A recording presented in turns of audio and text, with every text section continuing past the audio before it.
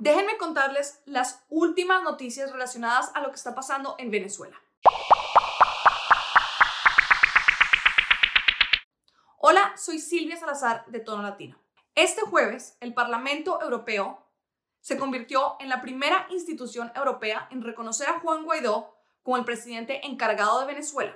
El Parlamento está presionando a la Unión Europea a hacer lo mismo. La Unión Europea anunció este jueves la creación de un grupo de países, miembros de la Unión Europea y países latinoamericanos que van a trabajar en los próximos 90 días para ayudar a solucionar la crisis en Venezuela mediante elecciones presidenciales. Y por otro lado, Estados Unidos rechazó la propuesta de México, Uruguay y el Vaticano para facilitar un diálogo entre Nicolás Maduro y la oposición liderada por Juan Guaidó.